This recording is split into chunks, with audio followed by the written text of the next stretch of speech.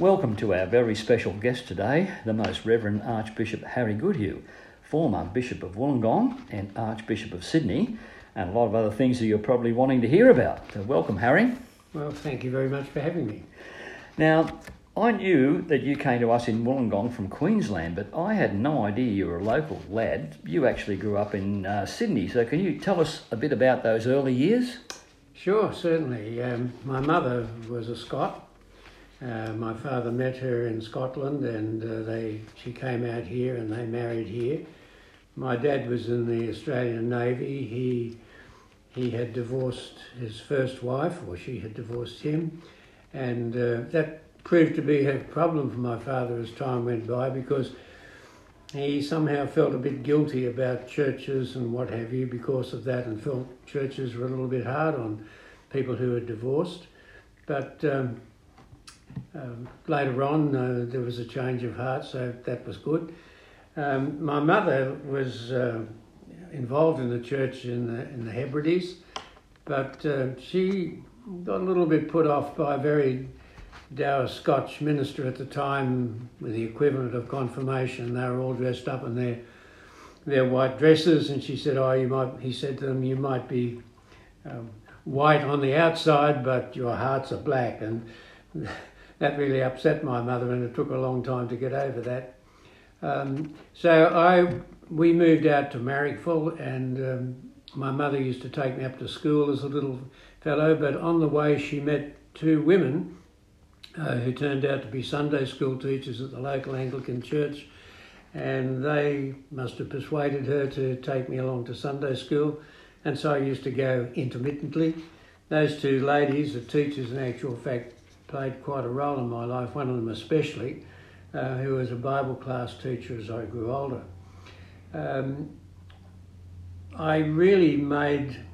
I guess I was thinking a lot about Christian commitment. Somehow I was thinking about life, how it would develop and what it was all about. And at that time, a very well-known children's evangelist, Wallace Guilford, who was with Campaigners for Christ, and then went independent in that work, he came to our school and put his truck out in the street and put down the tailboard and was sketching a story about the Good Samaritan. And I was about year 7, I guess, and we came out of school and I listened to him, and he handed out a little card for anybody who wanted to ask Christ into their life. So at that point I took that card home and I prayed the prayer that was there, asking Christ to be my Lord and Saviour. And then I tore the bit off the card, and of course I was playing football the next day. I gave it to a friend to give to Mr. Guilford. Whether he actually ever gave it to him or not, I'm not sure. But that was a point where I knew that I'd put my faith in Christ. So that was the start of your walk in the Christian faith. But, yes. So after a couple of years, you went to your high school principal, and what did you tell him? Well, I had a conviction formed in my heart at that time that I wanted to be either a minister or a missionary. And so we had a very fine headmaster, and I went to talk to him about it. He said, well, he thought that was a noble intention, but he thought I ought to get some qualifications prior to doing that. So when I left school, which was at the old intermediate certificate, my family wasn't able to keep me any longer at school, I went off to work. I worked in accounting offices, and then at one stage the Reverend Arthur Dean in the Diocese of Sydney, who'd become the youth chaplain in that diocese, came out to our church, and chatting to him, he said, why don't you come and be on my staff as a youth worker at the Church of England Youth Department? So I thought, well, perhaps that was God's way of opening a door for me to move in the direction that I felt I wanted to go. So I left what I was doing, and I worked as the youth worker for the Church of England, and was responsible for the conduct of youth camps and the care of the properties down on the Port Hacking.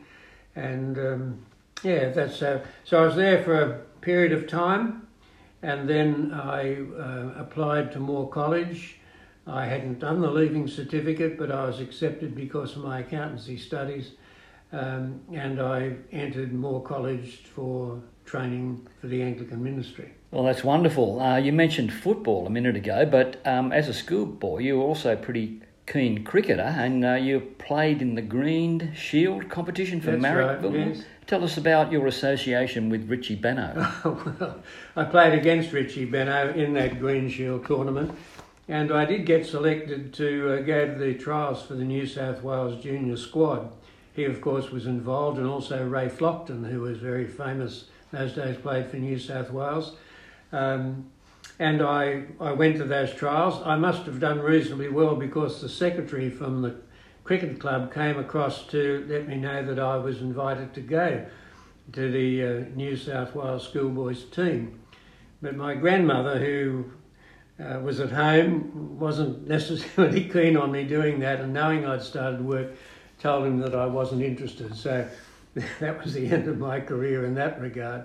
But what about your quoting, or should I say misquoting the Bible about faith, hope and cricket? Right. How did that come about? Well, while I was at school, the rector of our parish, his wife, was a very godly lady, and she ran quite a significant Bible study group in her home in the rectory.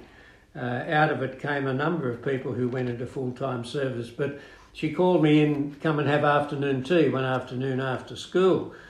And I sat down and she chatted to me for a while, and then she asked me who was going to be first in my life, and I rather facetiously replied, well, my priorities are faith, hope and cricket, which she smiled and said, no, be serious. So I said, yes, I was going to make Christ first in my life, and by the grace of God, I've endeavoured to do that. Well, you've told us how that you, despite not finishing the leaving certificate, you were got into the Anglican Training College, and you were completing your accountancy while you were in college, and you spent 3 years. You told me your mates got up to a few pranks when you were at that college age.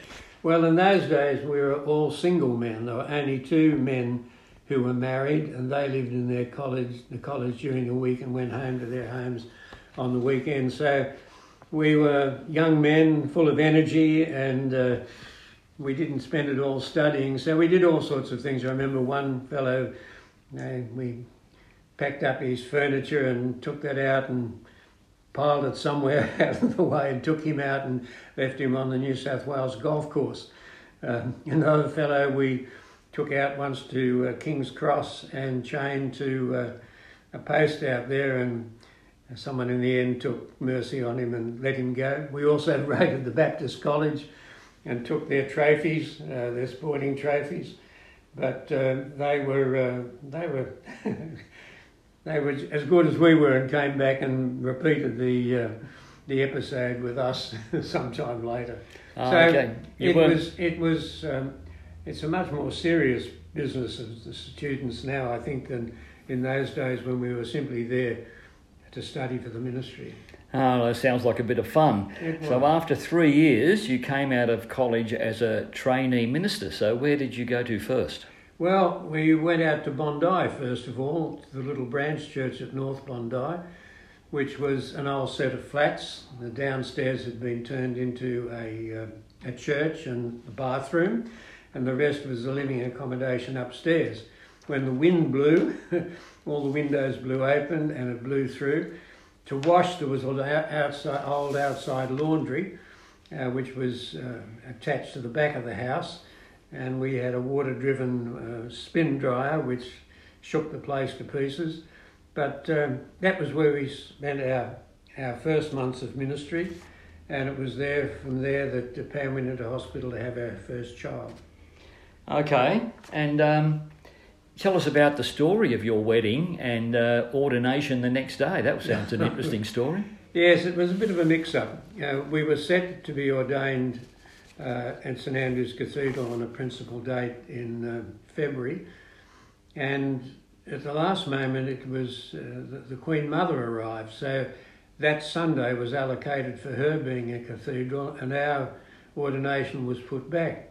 We'd arranged for our wedding on the 1st of March, and now the ordination was on the 2nd March. So I think I'm the only graduate and ordained person that I know that was married on one day and ordained the next. Okay, exciting time. Yeah. As Minister in charge of the newly created Provisional District of Beverly Hills, what happened there? How did you come to be out at Beverly Hills? Oh, well, the main parish was of Penshurst, and it was growing, and Beverly Hills was growing as a new district where younger families were moving in. And so they divided off the little branch church was at Beverly Hills and made it a provisional district. So I was appointed the first minister there, and it was a fascinating place, and it was a good place to learn. It was a small block, and we had a little hall built on quite a small church. It was a great place to be. There were some wonderful people there, and it was during that time that the first Billy Graham crusade was held here in Sydney, and we had hundreds of referrals, and it was quite a major job over the rest of the time that we were there, following up the people who were referred to us, and some very fine families came into the church at that time. So it was an interesting 4 or 5 years that we were there. Two of our other children were born while we were there, and so it was a significant part of our lives. Well, it does seem like a pretty straightforward career move from there into the position of a rector of a church, but that's not what happened. Is what happened next? Well, because I'd begun by thinking, as I said earlier, being either a minister or a missionary, I thought we ought to press the missionary door. So we made an application to one of the major missionary societies, and things were different in those days. They'd just sent out a family with 3 or 4 children, and that was a strain on their budget.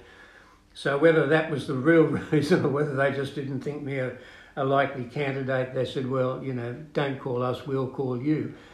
But around about that time, a representative, Bill Rich, from the Bush Church Aid Society, came out to our parish and spoke to a women's group. And while he was chatting, I said to him, look, we had thought of doing some mission work. Would BCA be interested in us?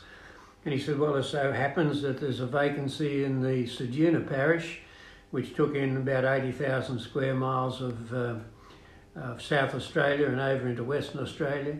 And he asked us if we'd consider that. So we did. And we made our way ultimately out to Ceduna and spent 3 or 4 years there. That was a term, and it was a great experience to work amongst people in those areas. There was a lot of travelling. We also flew by plane. BCA ran nursing centres around the state. Up at Cook, if anybody ever travels across in the train, across the east-west train line there at Cook, you'll see the big tank which has it, if you're Cook, come to Crook. If you're Crook, come to Cook. And Cook, the Queen City of the Nullarbor. Well, actually, when we were there, there was a little community there, but there was also a BCA hospital. It was manned by 2 women. And I used to visit up there and visit along the railway line. In those days, there were the shorter rails. Since then, they put in the longer rails, and because there were the shorter rails and they needed attention, there are a number of fettlers camps along the railway. So I used to visit them, along with the Lutheran pastor who used to come through too. So we used to try and share the gospel with people in the fettlers camps. So it was an interesting place. The BCA nurses there were wonderful people. I remember one occasion where a man came in off the line, indicated that he had a bad tooth. So they tried to pull it out, and they couldn't get it out. So in the end, he took the forceps and got the tooth out himself. It turned out he was a doctor of dentistry back in Europe, and was out on that program where they had to do 2 years' work before they could come into the Australian community. So that was an interesting experience, and there were lots of interesting people who'd come into those nursing centres from roundabout. Yeah, so after 3 years in Ceduna, your career took another turn, and we'll come back to that shortly.